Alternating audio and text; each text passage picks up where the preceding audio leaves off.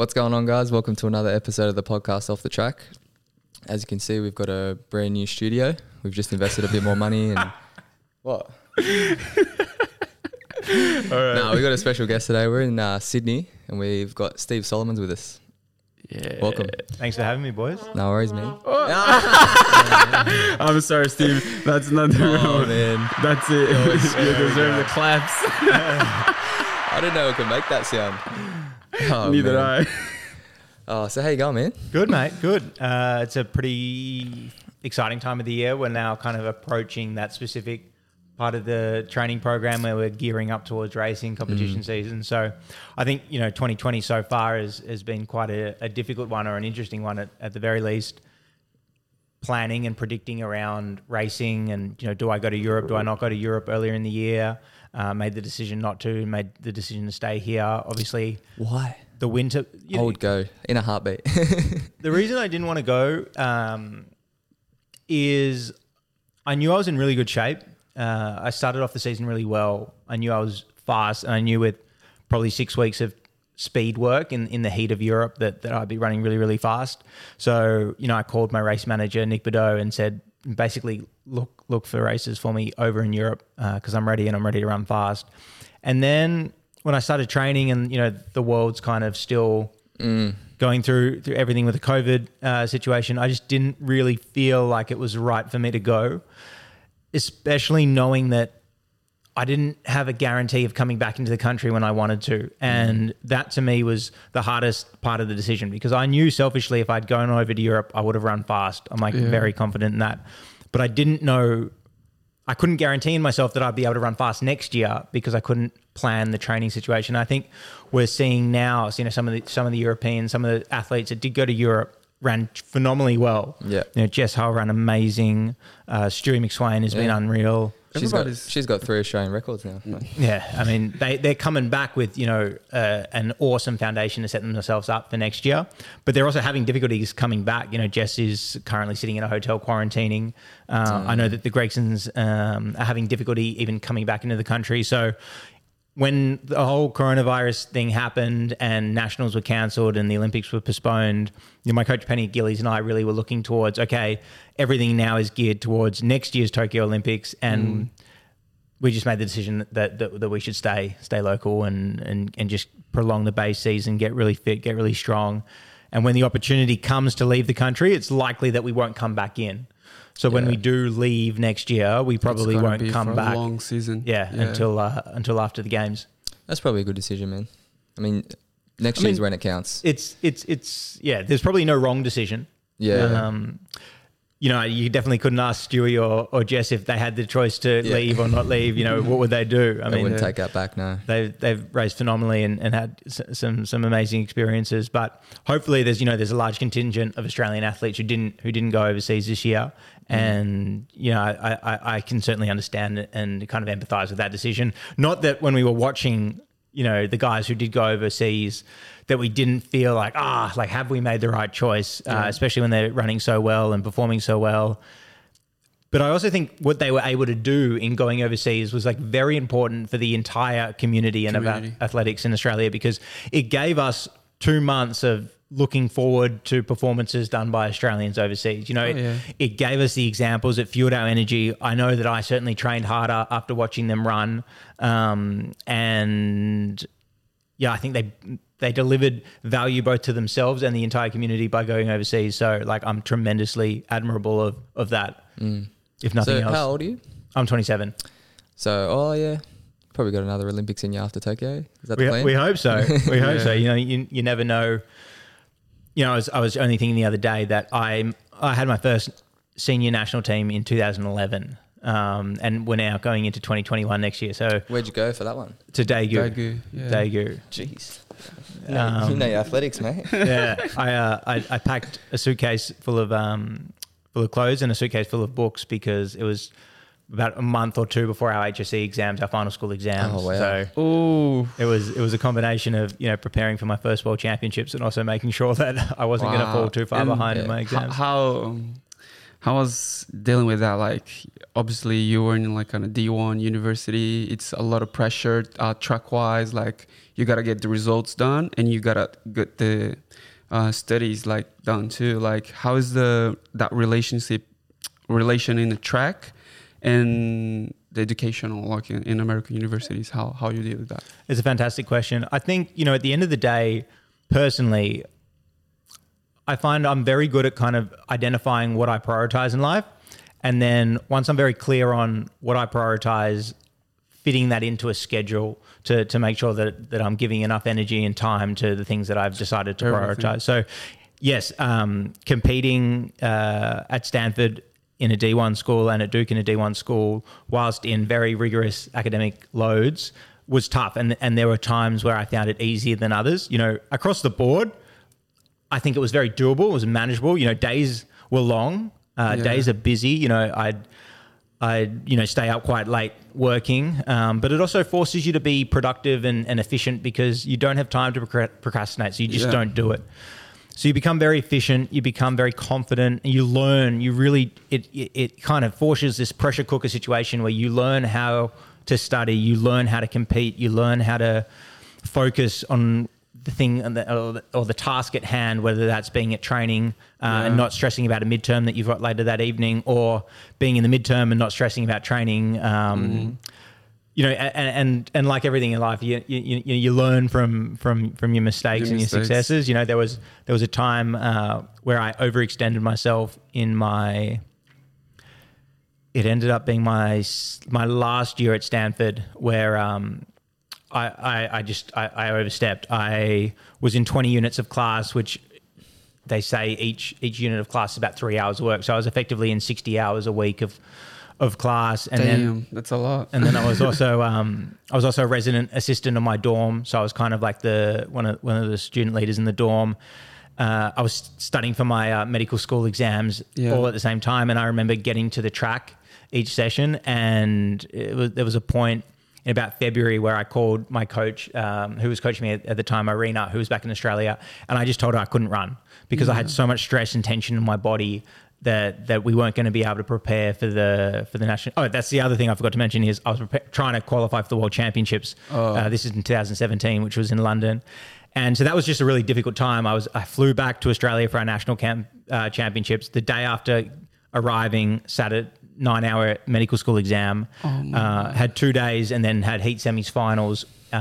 Did you like fly over like back and forth to America, or you were able to do like tests like through internet or something like that? Unfortunately, with this particular test, I could either sit it only in Washington was the only other place in America I could sit it, and I also needed to come back for nationals anyway, so it made sense to come back. I wouldn't recommend taking a 9-hour test after traveling for 14 hours, but we got through it, and then I think that national championships also told me a lot about how I can race, how I can because I came into that championships very underprepared. No one knew that I hadn't run for about 8 weeks. I'd been doing just pull workouts and bike workouts because, as I said, every time I stepped on the track, I just had so much tension in your body. And I feel like that tension is only something that you can recognize once you've felt it yourself.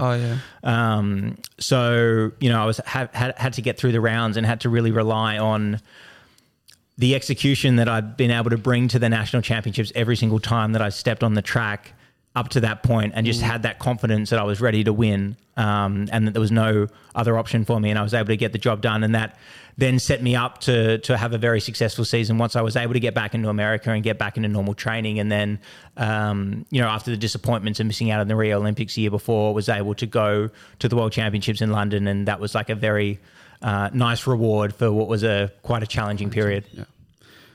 So with you mentioned your goals. I want to get the inside scoop on your goals on both personal life, financial, and athletics. I'd like to.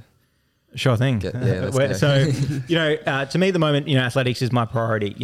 As I said before, I do a lot. I work full time at Uber on the Uber Eats side of the business. I obviously train with the goal of medaling next year in Tokyo. And, there's a bunch of things that happen in between and in and around that as well. So when it comes to goal setting for me, the most important thing is being clear of what your priorities are and how do they rank. And what I mean by that is, athletics is my number one priority. And I let that be known very clearly to when I was going through the interview stages for different companies. And for example, I have an accommodation at work where at 2:00 on a Tuesday and a Thursday, I leave the office. I got squad training. Like if the building's on fire, everyone just understands and respects that at 2:00, Steve's out. And I'll come back online later in the evening and polish up anything that I was not able to do that was urgent for the day. But otherwise, I start work early. I kind of work to my schedules. I'm much more, kind of cerebral, mentally acute in the morning. So I do a lot of my deep work in the mornings. Most of my creative work comes at night. So like as a professional athlete and someone who's been doing it for so long, like I've become very self-aware, and I'm very confident in my awareness of how to get things done. So, but returning to kind of the question of goals, athletics, it's a medal in Tokyo. I had a phenomenal run in London, which seems like not that long ago, but is approaching, long ago, back in 2012.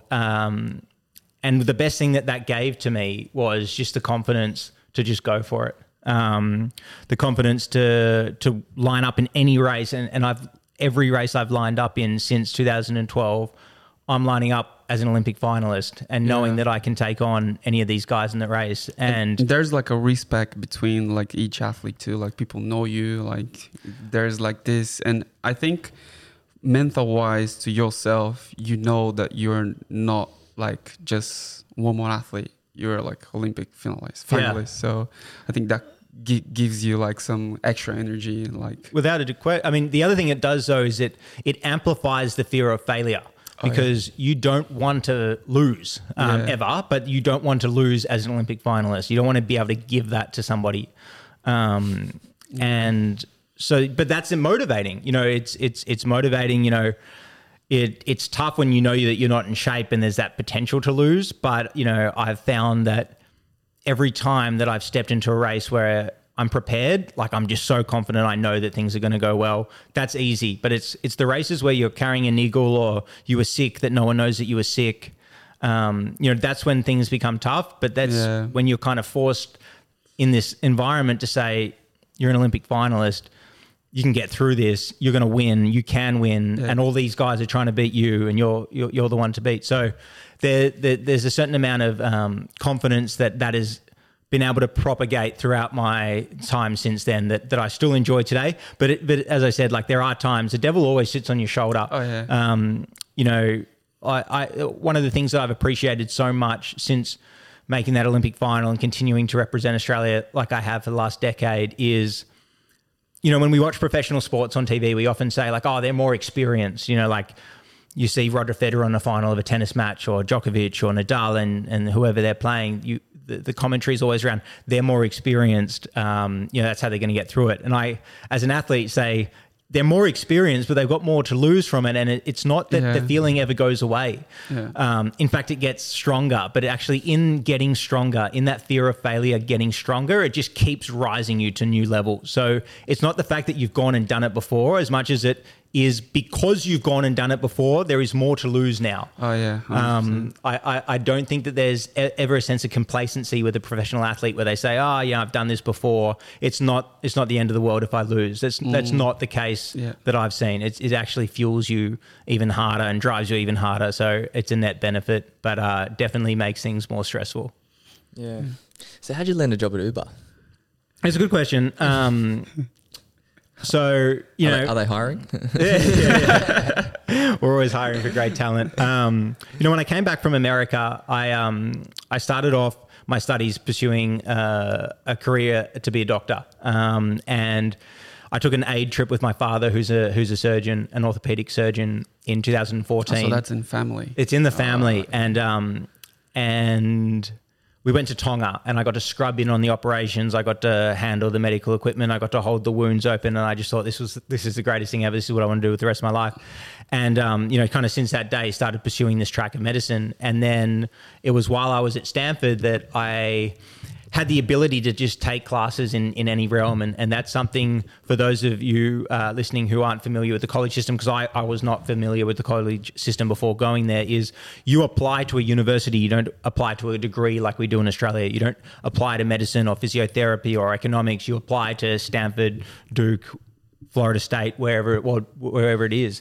And then you can take any class that university has to offer. So while I was at school, I was taking classes in business, in entrepreneurship, in economics, in psychology, and math, and statistics, and all these things that I'm just like, wow, like I love all of these different elements, and, you know, cross-pollinate that with being at a university that's a stone throw away from the biggest tech companies in the world. Facebook's right there, Google's right there, Twitter's right there, Salesforce is right there, Uber turns out to be right there.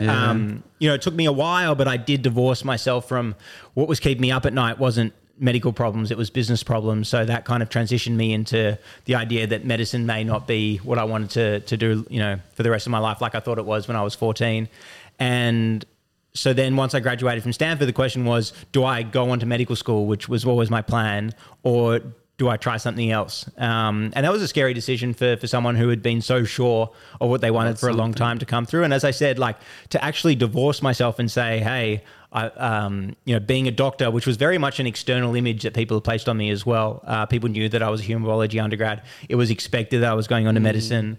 But I had to find the confidence in myself to say, I'm not 100% sure if this is what I want. So what did I do? I kind of did a litmus test in business. I knew I had to do something to be able to test if this energy was just a product of my environment. Was it the fact that I was at Stanford, the fact that I was so close to these tech companies, the fact that I had friends dropping out and starting companies while I was in college? Was it that environment, or was it deeper? And so I was going to do one of three things. I was going to either do a startup myself. I was working on a healthcare analytics company with my best mate, Dylan Moore, at the time, and we were going to pursue that full time.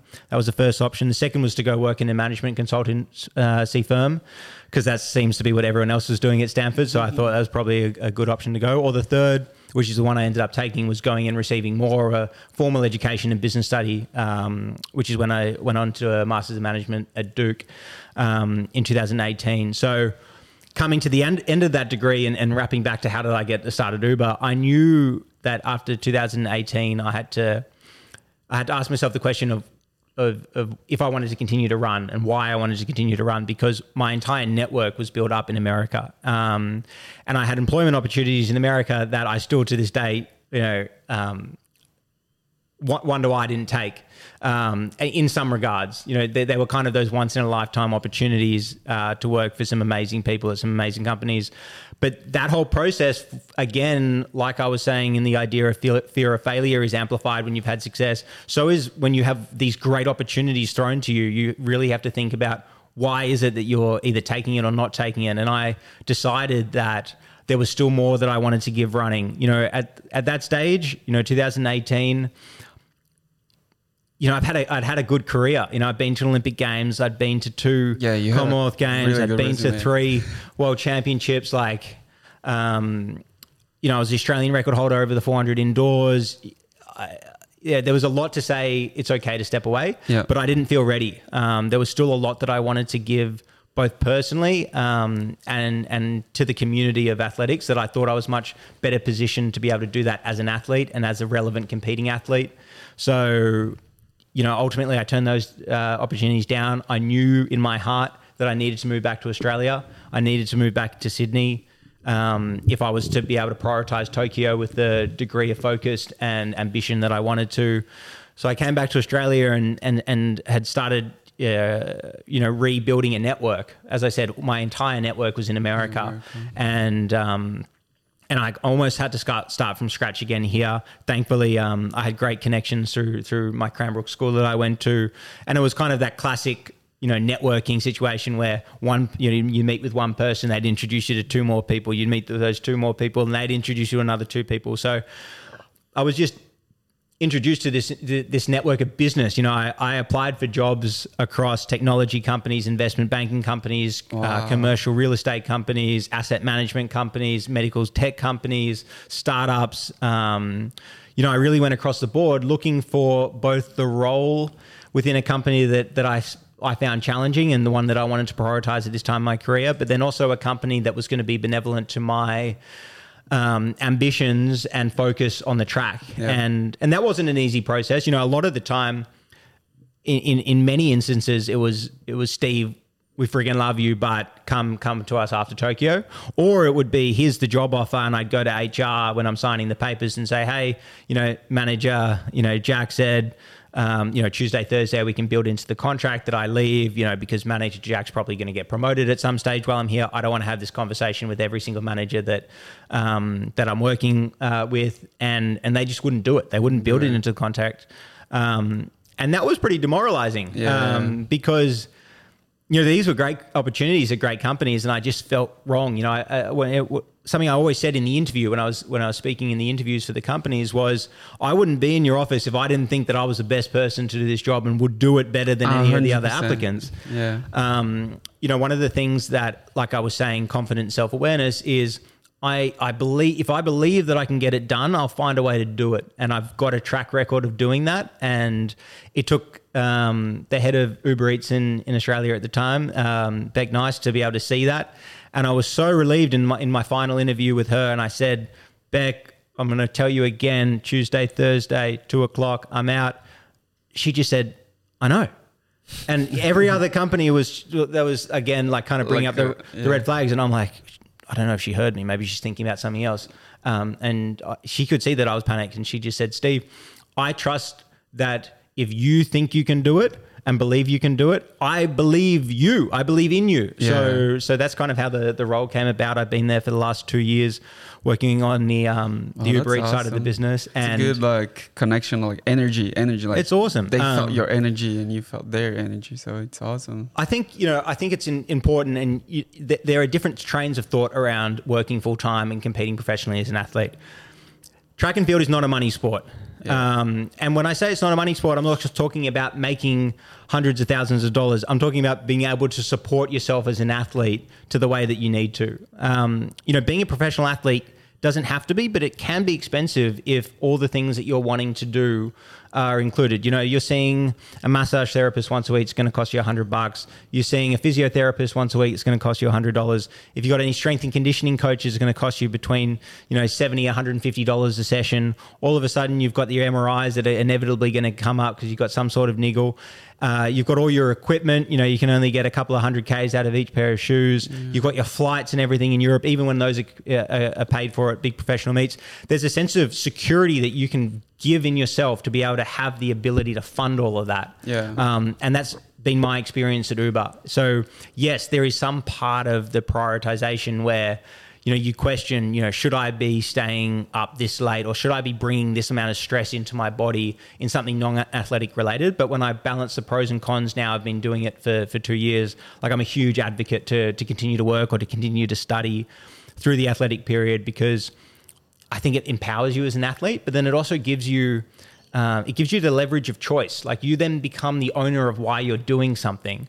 You know, if I find, like, if you're only doing one thing, you don't have the choice of doing another thing. When you're doing more than one thing, you have the choice of where you put your time into, where you put your energy, where you put your resources. And to me, that's been really, really empowering to my athletics.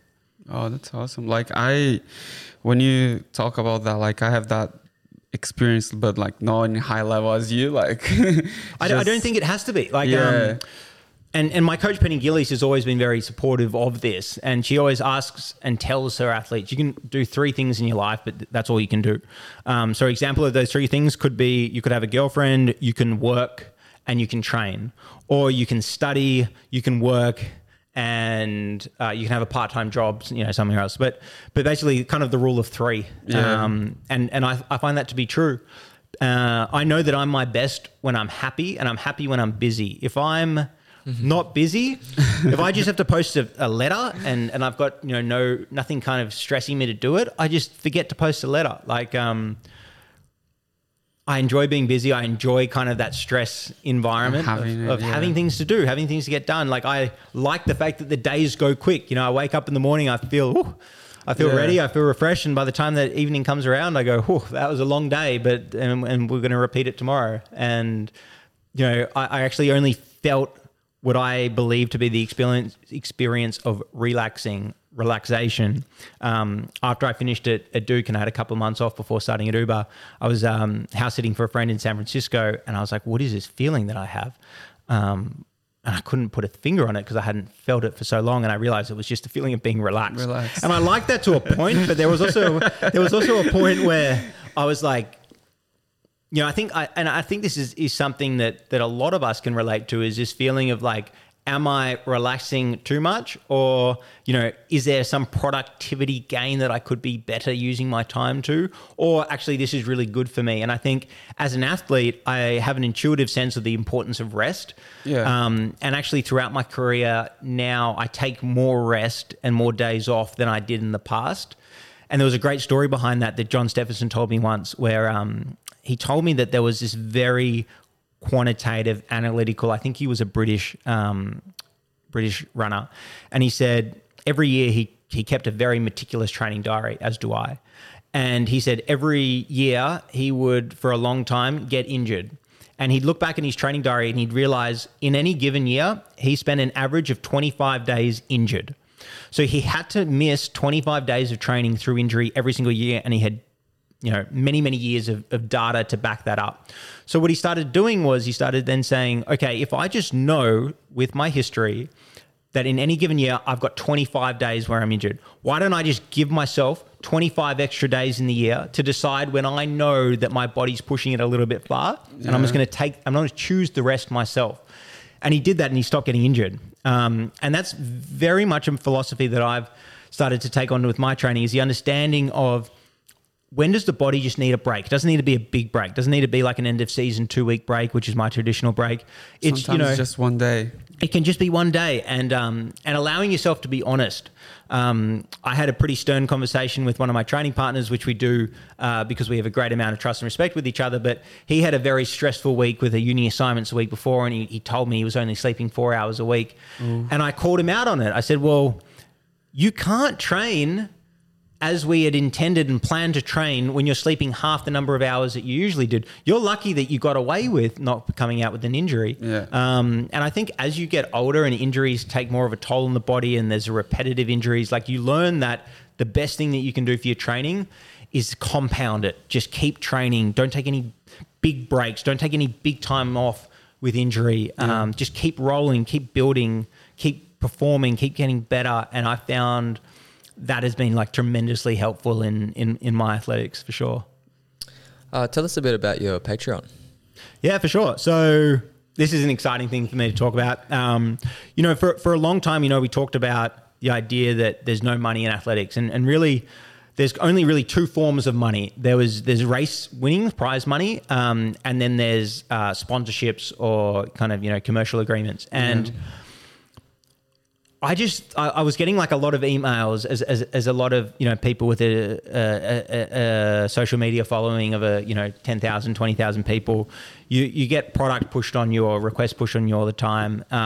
And I was looking into these requests, and I've got an agent, I've got a manager, and there was things coming to me, and I just was like, this isn't me. Like, you know, this is the value that I can bring from my athletics is selling or promoting this particular product. And I'm like, I don't want to do that. I want to support the brands or support the theories or philosophies that I use. I don't want to be used kind of as a model. I want to be used as an advocate for the things that I enjoy. And so I thought, okay, so that's one side of it is like, there are reasons why I want to enter commercial contracts, and I don't want them to be purely monetary.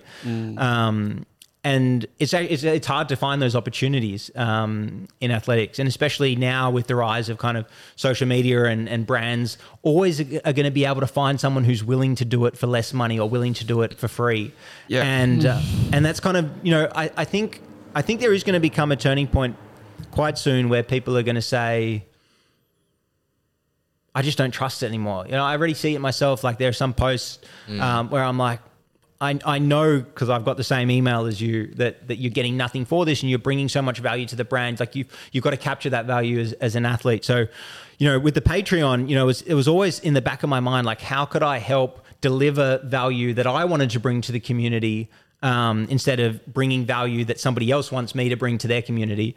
And so for those of you listening, watching that aren't familiar with my Patreon, what it basically is I decided to set up a private community to which I take along my athletic journey and, open myself up vulnerability wise enormously. And I know that both of you have seen some of that Patreon content and can understand that, where I want to be able to deliver what I believe is true value to the community. I want to be able to do that in a safe space, in an environment where people are choosing and opting in. And that was a big thing about putting a small money barrier. So it costs about $5 Australian a month to join, which is very, very small. But it was enough for someone to say, I want to be a part of this. If I had put it for free, and I can already tell you, it's a lot of work that goes into producing. I do a weekly newsletter that I do, and I use the close friends feature on Instagram to talk directly to the community.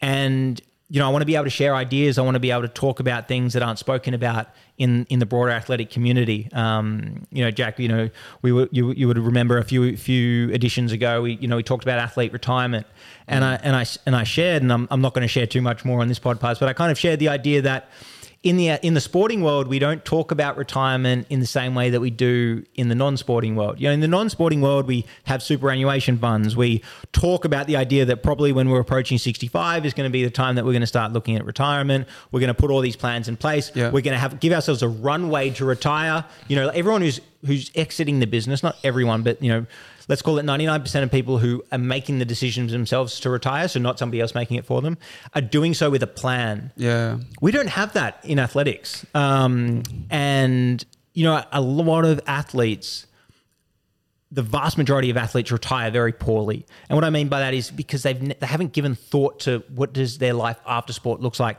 How is that transition going to materialize?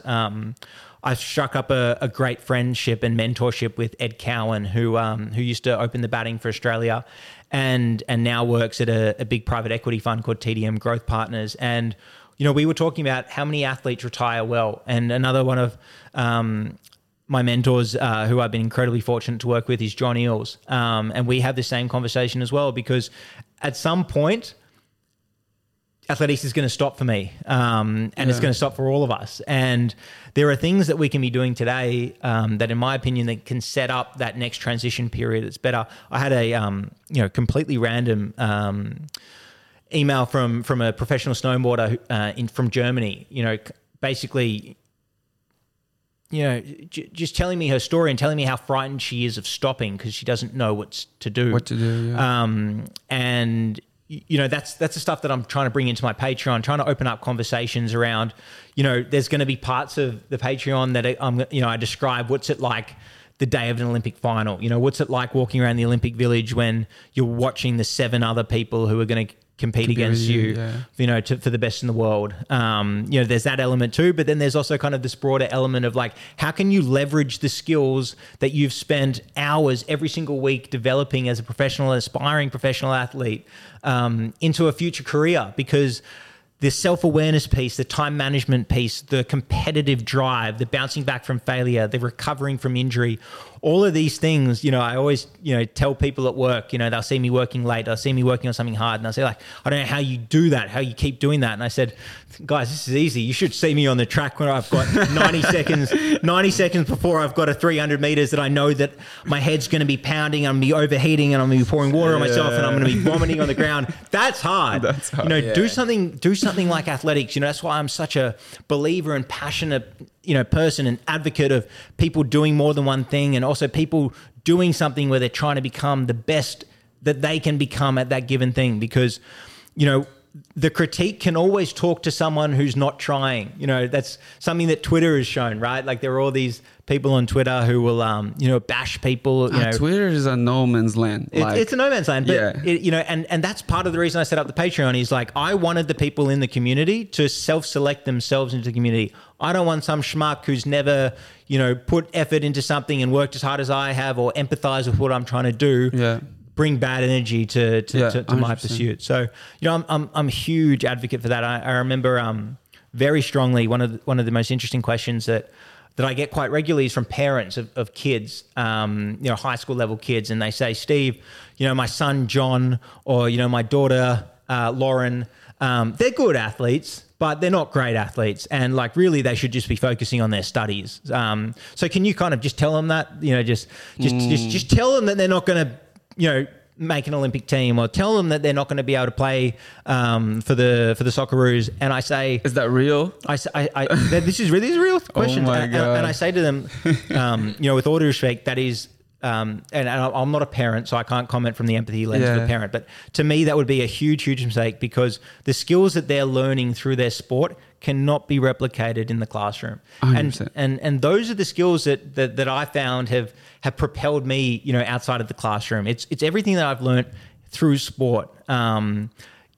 You can study, you can educate yourself, you can become smarter, but the raw skills of having to do things like come back from hamstring surgery, enter a competition knowing that you're not ready to win, but making sure that you win anyway, doing what you need to do at different steps to just kind of get through things, but then also setting yourself the challenge of trying to be the best, and putting that pressure on yourself. There's a lot of pressure that comes, external, but to the great athletes, like, we laugh at that kind of pressure because it's the pressure that we have internally. That's the stuff that makes us lose sleep at night. Yeah. It's not the fact that, somebody else expects me to do something. It's, I expect more of it from myself. And, I always tell people, we talk about my Rio Olympic year. And that was a huge public failure for me. I came at 19 years old, Olympic final, first Australian to run in the Olympic final, the 400 since Kathy Freeman. I had a lot, on my plate, and I had a lot of expectations for that next Olympics in Rio, both from myself and from the broader community, which is just part of parcel of being a professional athlete. And, I end up missing the games. I don't qualify. Yeah. Just a little shortcut here. Like, how was the media pressure on that for you? Like, I'm very into it, and just especially for example in Brazil, there's a lot of media pressure on those type of athletes. He's the first on this, he's the first on that. And he didn't accomplish this, and there's a lot of pressure, like negative pressure, not positive. Yeah. So if the athlete, he's a bronze medalist, but that's not good enough for the media, he should be a gold medalist or something like that. How was the pressure for you? At that point in time, I was able to kind of divert it a little bit, because one of the fortunate things about being in athletics is there are other great athletes in the team, and they were able to kind of probably decompress some of the pressure that was coming onto me, and actually talk more positively about other stories. But I'll never forget being at the London Olympics, and the first question a reporter asked to Mitchell Watt, who was one of Australia's best long jumpers ever and won the silver medal, was, "Are you disappointed?" That was the first question that came to the guy who just won the silver medal at the Olympic Games, was, "Are you disappointed?" And I remember Mitchell's response very clearly. It was, "I'm fanatic, man. I just won the silver medal at the Olympic Games. I'm really happy. My coach is really happy. My family's really happy. The only people who seem to be unhappy are you." And so the media goes, in both ways. And I think it's an important part of sport. The media side of sport is very important part. The pressure, it's part and parcel with it. We kind of expect it. At the end of the day, we're in a competitive environment. There's winners and losers. It's pretty binary in that sense. So, when I didn't qualify for Rio, that was a big failure. But what people were going to write about me in the newspapers was nothing to what I was feeling inside. That's awesome. But I look back at that experience, and it was just a big one of learning for me. We learn from our failures more than our successes. And before, when I'd heard that expression, I'd laugh at it. Who wants, what? I don't understand what that means. And, even when I give talks to schools, I give talks to schools quite often, and I'll say, who understands the expression, we learn more from our failures than we do our success? And people put their hands up, and I say, put your hands down. You don't know what that means. Because what that Rio experience taught me was that lesson. Because when you fail at something, when you don't achieve, going back to the goals question that we did earlier, you're forced to analyze why. I was forced to look at, why did I miss the games? Regardless of the fact of it was 0.04 of a second, and we couldn't even comprehend. I couldn't even comprehend what that time is. Yeah. But why did I fail? And what that allowed me to do is that allowed me to set a different situation up for the future. And I haven't missed a major team since then. I've, ran in the Commonwealth Games final. I've done all these great things in myself since that failure that I wouldn't have gotten if I had made the games, because I'd be celebrating. When we succeed, we celebrate, and when we fail, we have the opportunity to learn. So yes, it was a very, very painful lesson. It was a publicly painful lesson, but it was one that I think has given me more to my athletic career than probably any other moment outside of making the Olympic final at 19 that I've gotten. Yeah. You sound like a man who reads a lot of self-help books. I read a lot of books, and non-fiction is certainly a favourite of mine. Yeah. No, you were showing me earlier, you've got 6 books that you're reading at one time. That's... Man, I wouldn't have been able to do that. It's, on that comment, it's like,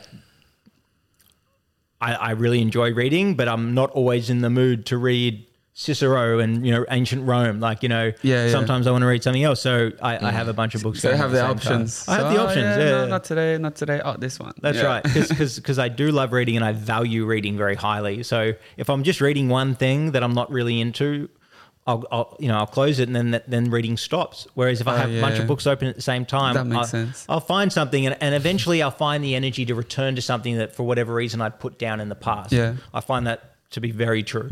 Yeah. Awesome. All right, man, this has been an awesome episode. I really appreciate you taking the time out in our new studio.